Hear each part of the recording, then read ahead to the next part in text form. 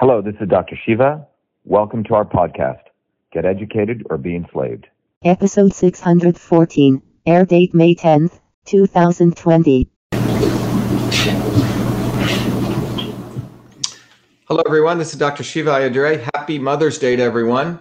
We're going to be doing a series of videos on what I really want to start Mother's Week. We'll go from today and probably to the rest of the week because there's a lot of great content I want to share about women as warriors, as innovators, and as healers. And today I want to kick that off with paying homage to all mothers, but I want to highlight the work of my the great things that my mom did for me, my grandmother, and also I want to talk about Florence Nightingale.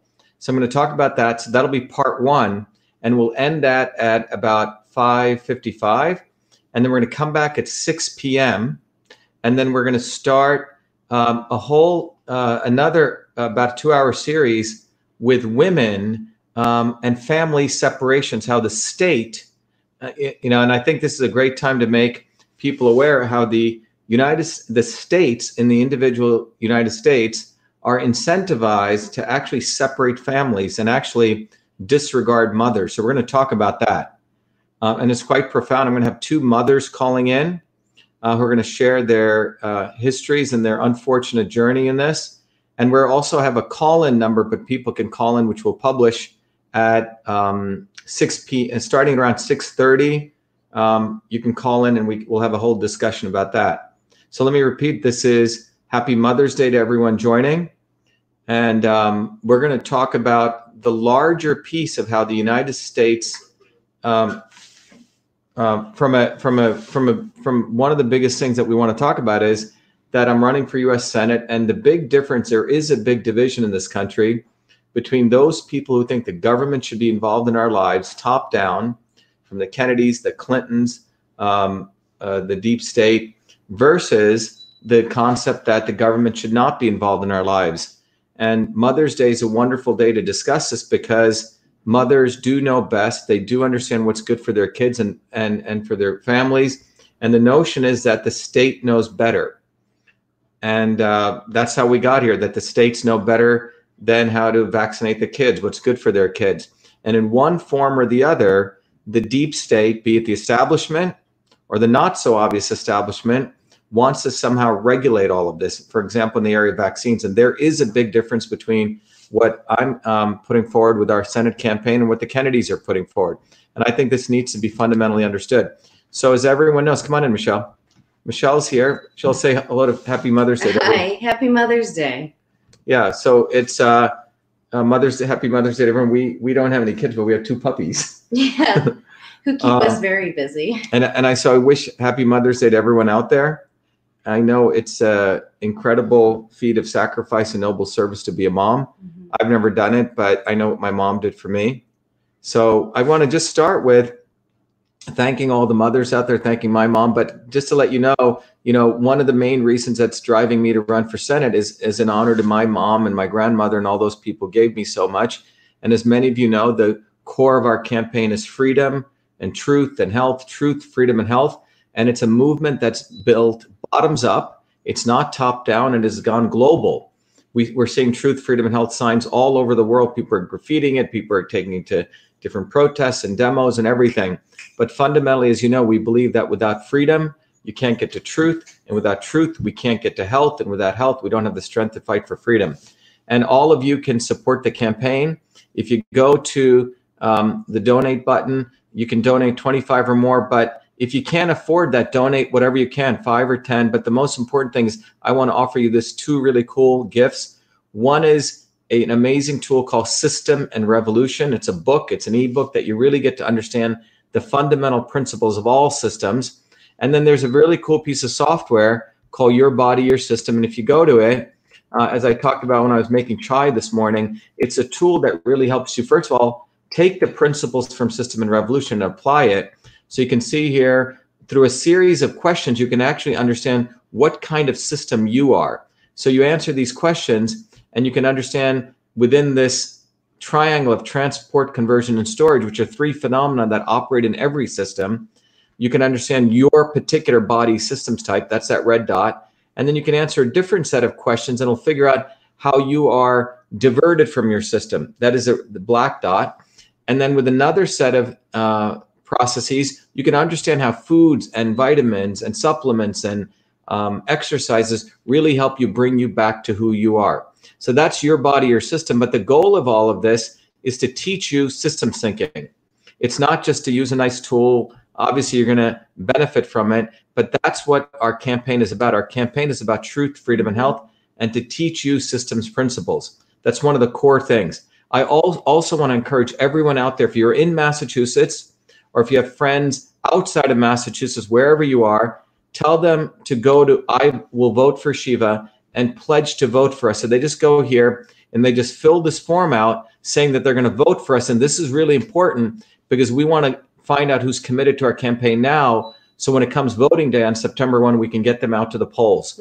So that's what this is all about. So again, donate to the campaign, help yourself, learn system syncing, learn how the body's a system. And also those of you who are outside of the United States who can't donate, everyone asks us, well, how can I get access to that tool, Your Body, Your System? Well, you can directly go to Your Body, Your System, and you can hit Get Started Now, and you can directly purchase it. And also I'm giving scholarships here because I know people are in economic distress if they're out of work, and you can just choose whatever scholarship amount you need.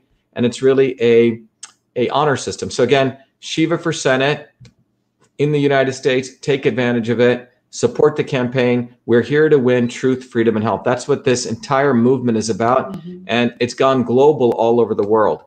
And obviously this is scaring those in the establishment because they do not want to see us coming bottoms up. They have their minions, be it the Kennedys or the Clintons or the Faucis or the Gates, they're top down. And so the fundamental difference between what we're talking about and them is we do not believe the government should be involved in our health in one way or the other. They always believe the government should be involved. They're pro-vaccines. They believe government policy should support full vaccination. That's out of the words right out of Robbie Kennedy. He may say all sorts of stuff, but remember, he endorsed Hillary Clinton 3 times. He also endorsed his nephew, and he raised money for him. So it doesn't matter what he says. It's actions, actions, actions that matter. These people are lawyers and lobbyists. But fundamentally, my mom, my grandparents taught me to be truthful to my words, and my deeds had to match. These people are lawyer lobbyists. They don't have that concept. They basically are taught to say whatever is viable at that time and BS people. That's not what my mom, I don't think many of your mothers taught you, but I don't know what their mothers taught them, but it's irrelevant to me. But all I do know was what my mom taught me was to always tell the truth. So what I want to talk about today, I'm going to go over to, I want to start here. Yeah, so let me start here. I'm going to walk you through a couple of important things. I know some of you have heard some of the stuff I've shared before, but let me see what happened here. Got to do something here. There. Hopefully this is working. There. Okay, great. So I'm going to start right here, and I'm going to start with sharing something that I put together for everyone here on Mother's Day. So let me start here. So as I mentioned, we're going to have 2 parts today between now and about 5:55, 6 p.m. We're going to really share with you, honoring our mothers. What I see women, for me, were warriors, and they were innovators, and they were healers. They were all these 3 things, and that's what I've experienced. Typically, women were the healers. They were the ones who really drove innovation, and they've not really been given as much credit. It was because of women that I was able to invent email. It didn't come out from men. It was because of the women that inspired me. And then we're going to talk about how women have been critical as warriors and healers. I'm going to take you through a couple of stories that I think are very relevant today on Mother's Day. So let's talk about that.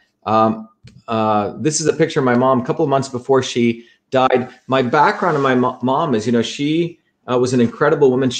We're going to be talking about family separation at 6 p.m. But in the United States right now, the state governments, yes, happy Mother's Day, everyone, Teresa Stone. The government is actually making money. The state governments combined in the United States are making about $1 trillion a year by separating families. And this is really anti-women. And it's brought to you by the liberal elite. We're going to talk about that. But let's start begin by honoring all of our amazing mothers. That's a picture of my mom a couple months before she died. She died of a horrible disease called pulmonary fibrosis. I didn't know about all of it. Had I known about it before, I would have been able to help her. But the medical professionals really kept a lot of this away from me. And it's a longer story. But the other person I want to talk about is my grandmother. Yeah, my mom was a very, very beautiful woman. She was, just to give you the background, she came at a time, we were considered untouchables in India, lower caste people. She got a degree in statistics and mathematics at a time when women of her background, for that matter, women weren't even supposed to get educated. Women are supposed to stay as housewives at home, and that was it. Her father literally had an affair with a woman, and in those days, in Indian times, men didn't get divorced. They probably fooled around, and there was a lot of infidelity.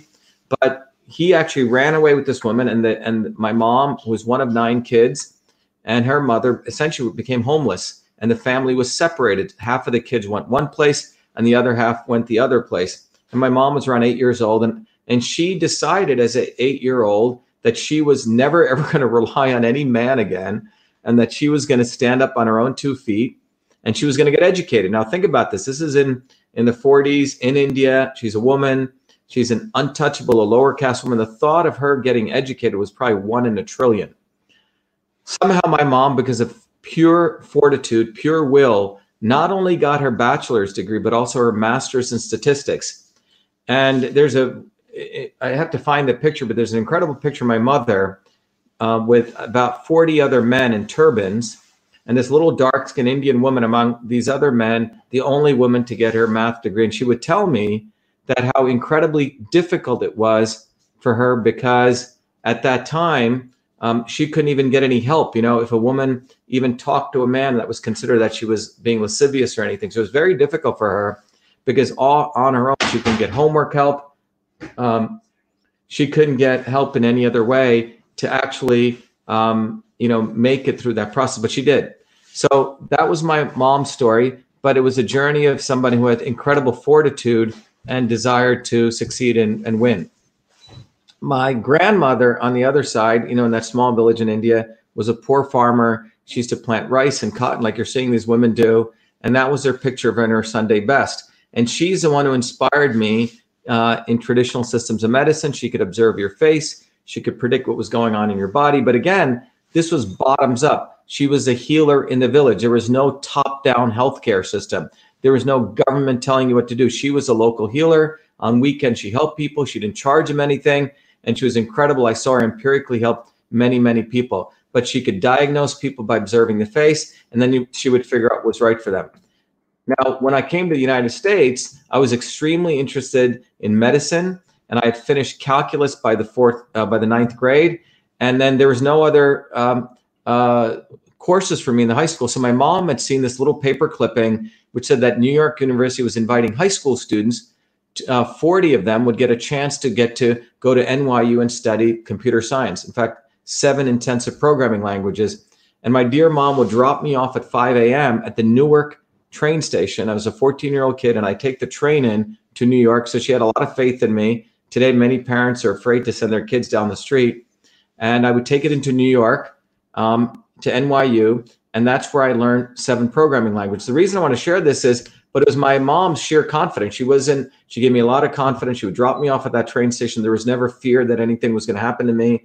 But that was sort of this mother's support. There wasn't paranoia in that. Obviously, she wasn't a reckless woman.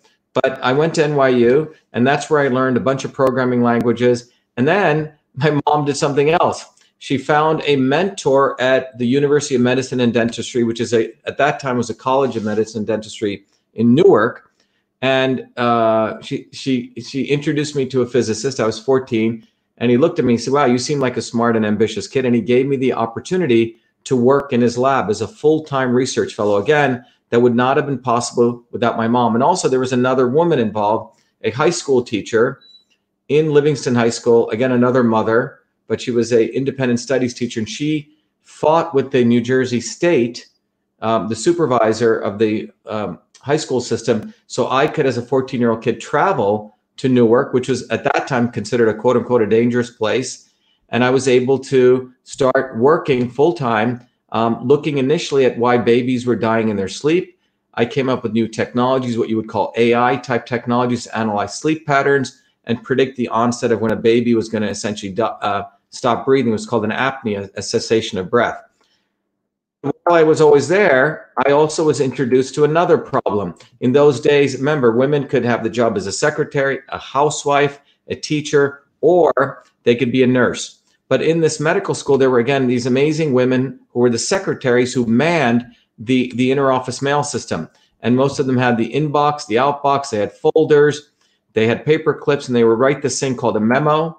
And the memo had a very particular structure: the to, from, the subject, the blind carbon copy, the carbon copy, the concept of attachments, where you would add, let's say, someone's resume. It was basically the interoffice mail system, and it was put into these envelopes, and people would send the envelopes through these interesting things called the pneumatic tubes. This was the interoffice mail system, always run by women, and I was asked to convert that entire system to the electronic version. No one had ever done this before. In fact, many years later, we found this interesting document written by a guy who attempted to deny that he was doing it, but we caught him red-handed. And he had said in December of 1977 that there was no attempt to ever create the electronic version of the interoffice mail system. And he said the fact that the system is intended for use in various organizational contexts makes it impossible to build a system. So a 14-year-old kid, I didn't consider it impossible. In fact, because of these amazing women, the secretaries, my mother, and this school teacher, they're the ones who inspired me to innovate.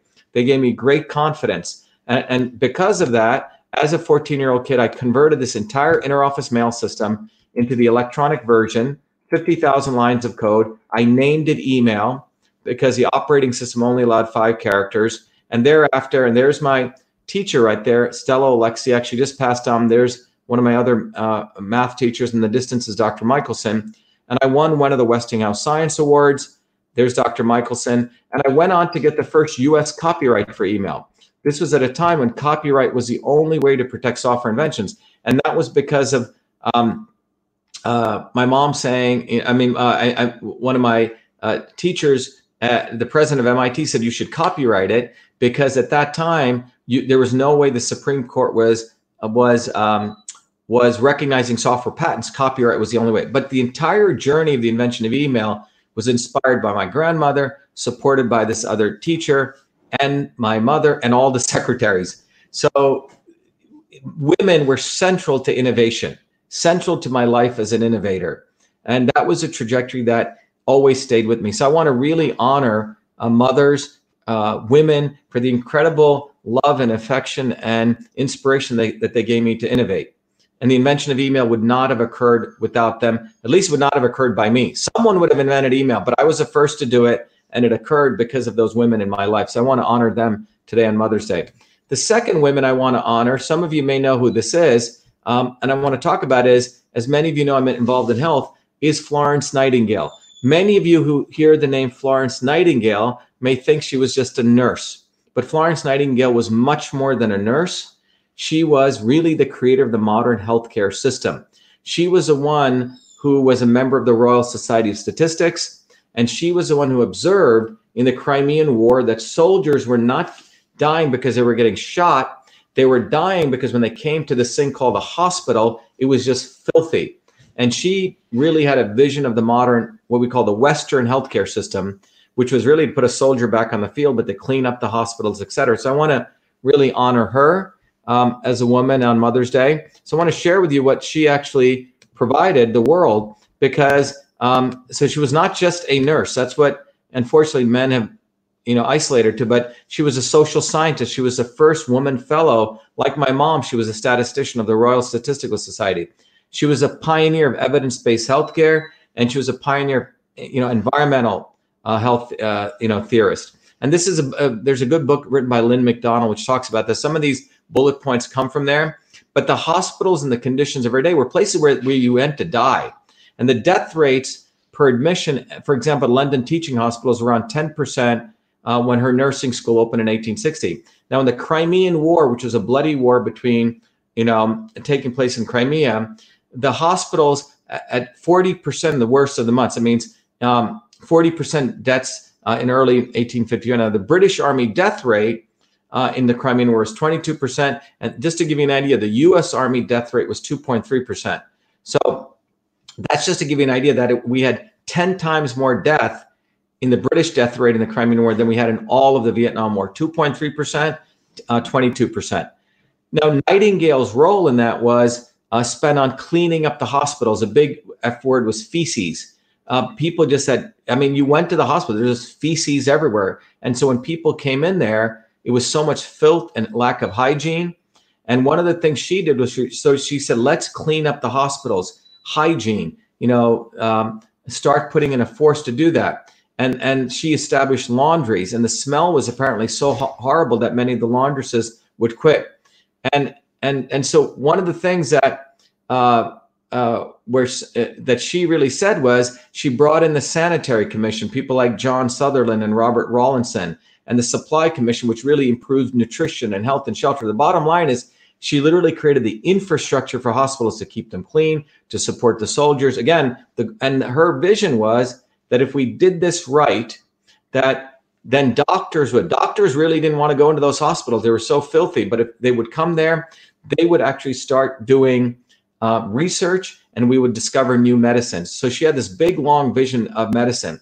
So they started, for example, cleaning the sewers and the drains. There was massive cleanup. They called them nuisance inspectors, which were used in Liverpool. So those people came in. They, for example, removed all the dead horses from the water supply. They improved the ventilation.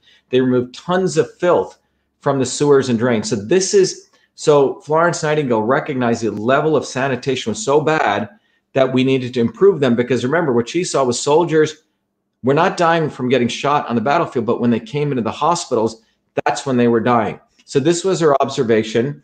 And just to note that she implemented the changes I'm going to share with you for the British Army, and you'll see the French Army didn't implement those changes, and you'll see the distinct changes because of her contribution as an innovator.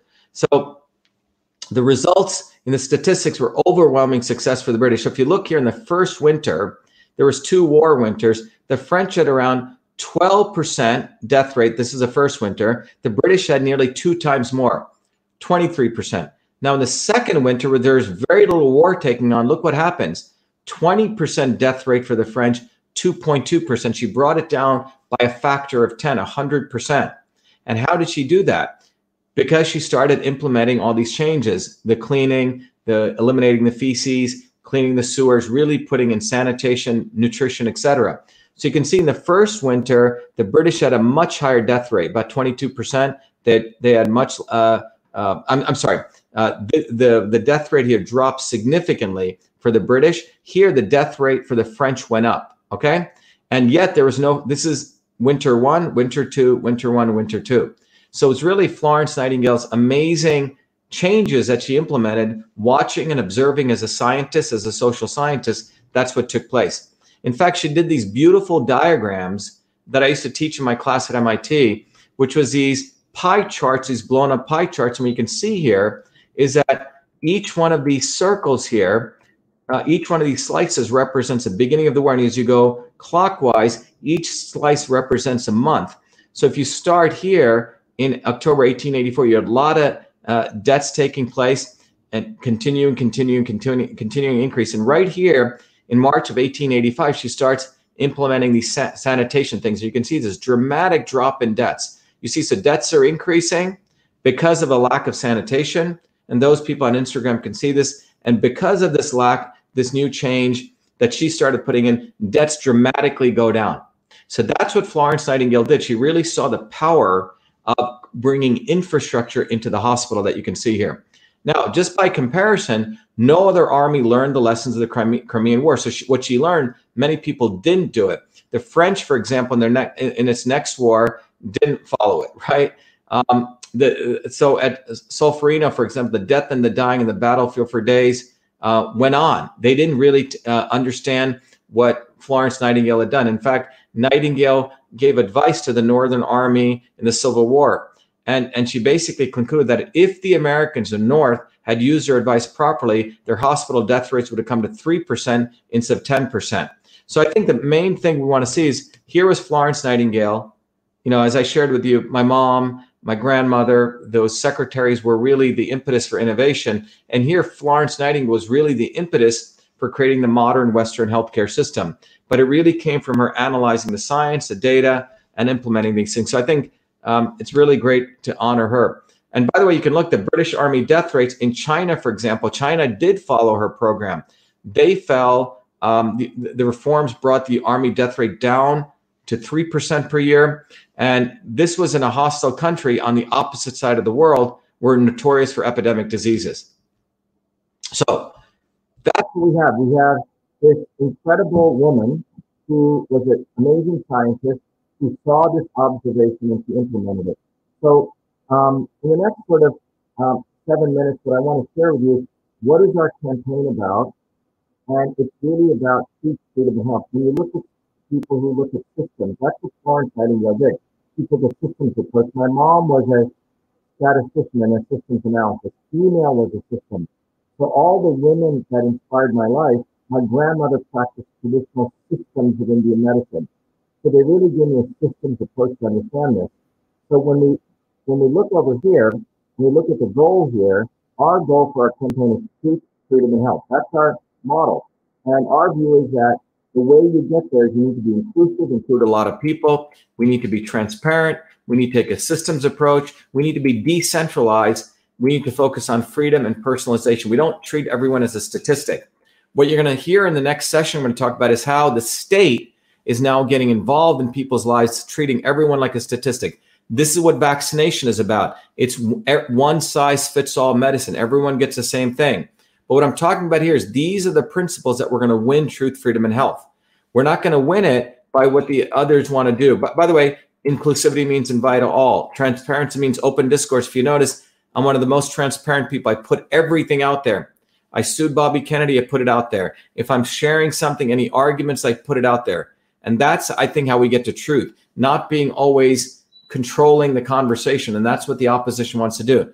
Systems thinking, seeing the whole, decentralize. We want to bring as many people in bottoms up, not top down. Freedom, not 1 inch to censorship. And we want to let 1,000 flowers bloom. Now, the goals of their enemy are power, profit, and control.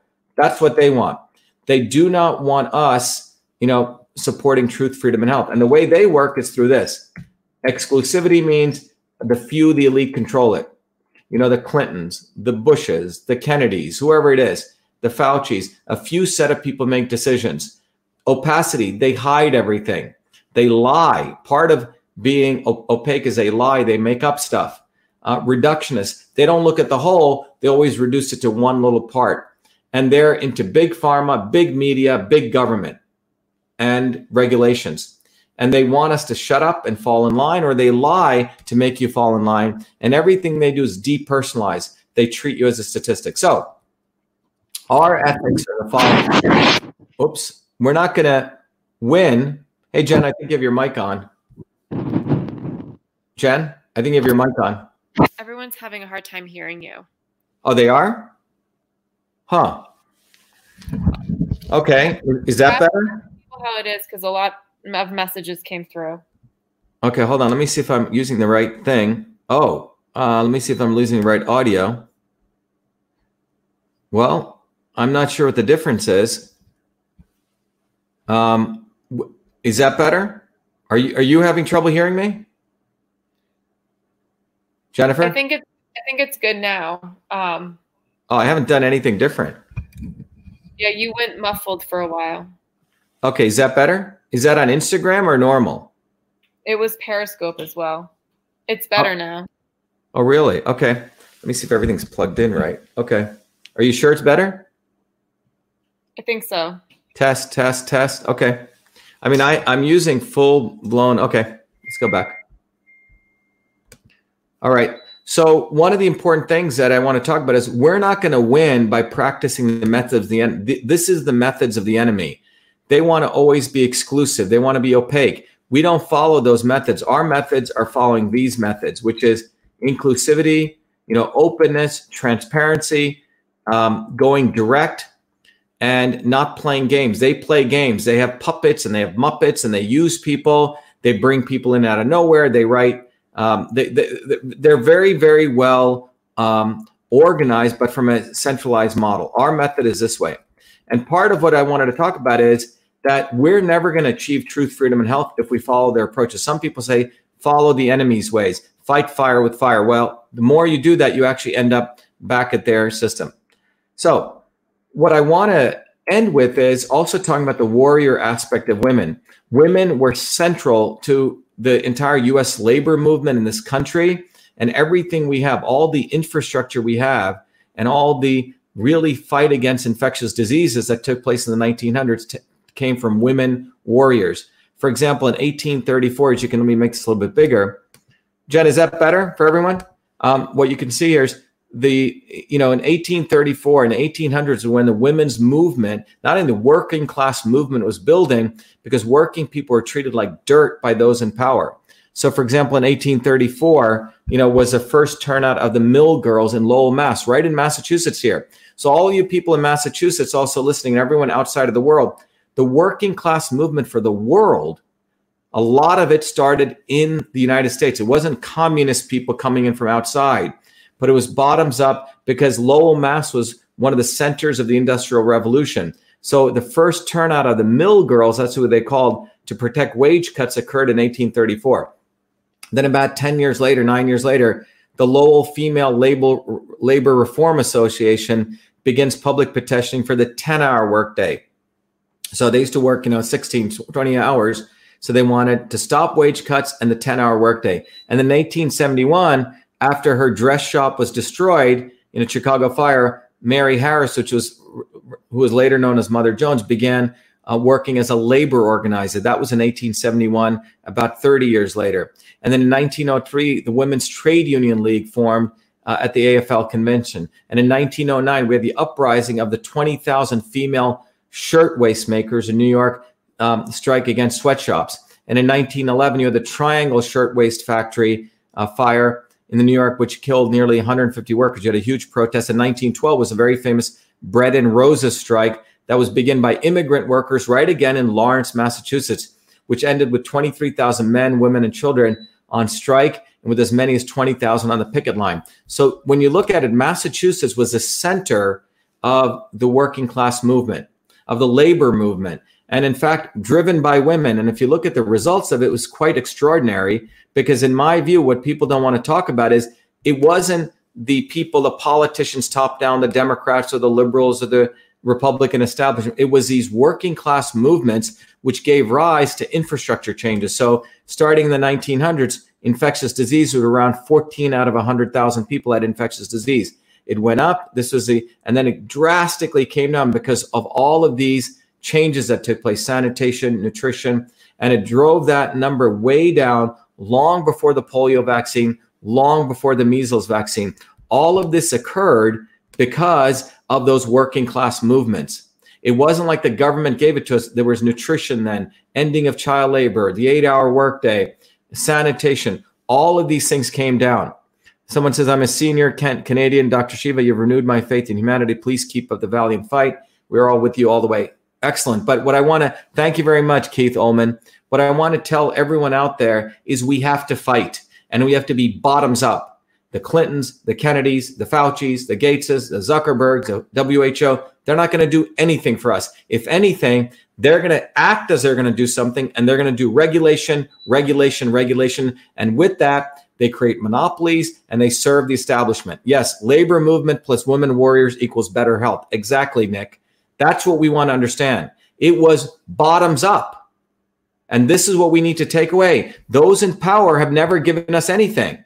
And the top-down people, the BSers from the Kennedys and the Clintons and the Warrens, all these people act like they're going to help us. If you really look at what they're doing, as I've talked about in yesterday's lecture, they want to regulate. So if you look at the vaccination movement, okay, by the way, when you look at this graph here, you realize that it was really the sanitation worker. If you look at the massive decline in infectious diseases, that was because of the sanitation worker and the plumber did more for bringing down infectious diseases because of those struggles of women in the 1800s than did the pharmacist or the doctor. And that's what needs to be understood. But that came out because we had a bottoms-up movement, and that's what we're building. And in reaction to that, you'll see the top-down liars, the people like the Kennedys and the Clintons who do not want us a bottoms-up. So they put their fake heroes out there. They do a bunch of fake stuff right now. You're watching it right before your eyes. So people need to open up. They are not for top-down, for bottoms-up movement. They want top-down. They want to insert themselves and try to hijack our movement for truth, freedom, and health. And that's what they're doing right now. But it is, and remember, many of them abuse women. We can go look at the history of the Kennedys. Go look at them. How many, Bobby Kennedy had 40 affairs with women while he was in the middle of his wife relationship. He doesn't really care about women. They talk a good game. So those women who want to have Stockholm syndrome and follow these people, go for it. But these people are not the kind of women that my grandmother or mother would really appreciate, or the kind of leaders. That's not what they brought me up or you up, working people. So we need to understand what is the quality of leaders we want. On Mother's Day, we need to honor women. We should not be supporting these leaders who abuse women and take advantage of women. That's what they're doing. And in honor to them, with all due respect, we need to build this movement, a powerful movement for truth, freedom, and health, bottoms up. That's how we're going to win. We're not going to win it top down. Okay? So anyway, what I'm going to do now is I'm going to take a quick break. We're going to come back literally in 2 minutes. I'm going to start the next session. It's a way to end this piece. And part two, as I mentioned to you, what we're going to talk about in part two is really about a very different thing that's taking place to women. And it's because of the liberal elite. They are literally destroying families. And it's a good thing to talk about what's going on. They are literally taking away women's power in families, just like they've done at the vaccine movement, or the establishment has. They're saying the government knows what to do. And that's frankly what the Kennedys want to do. They do not believe that you know anything. They believe they know better. And that's fundamentally what we want to talk about, is do we want to have a movement that's by the people, for the people, or do we want to have a movement where some people think they know better and they know better than you or I? That's what we're going to talk about shortly, okay? So I'll be back. And anyway, everyone go to Shiva for Senate, support the campaign for truth, freedom, and health. And I'll literally be back at about in 2 minutes, okay? And we'll start the next session. Thank you, everyone. Be the light, be well. Happy Mother's Day. Thank you. We'll be right back, everyone, on Instagram too.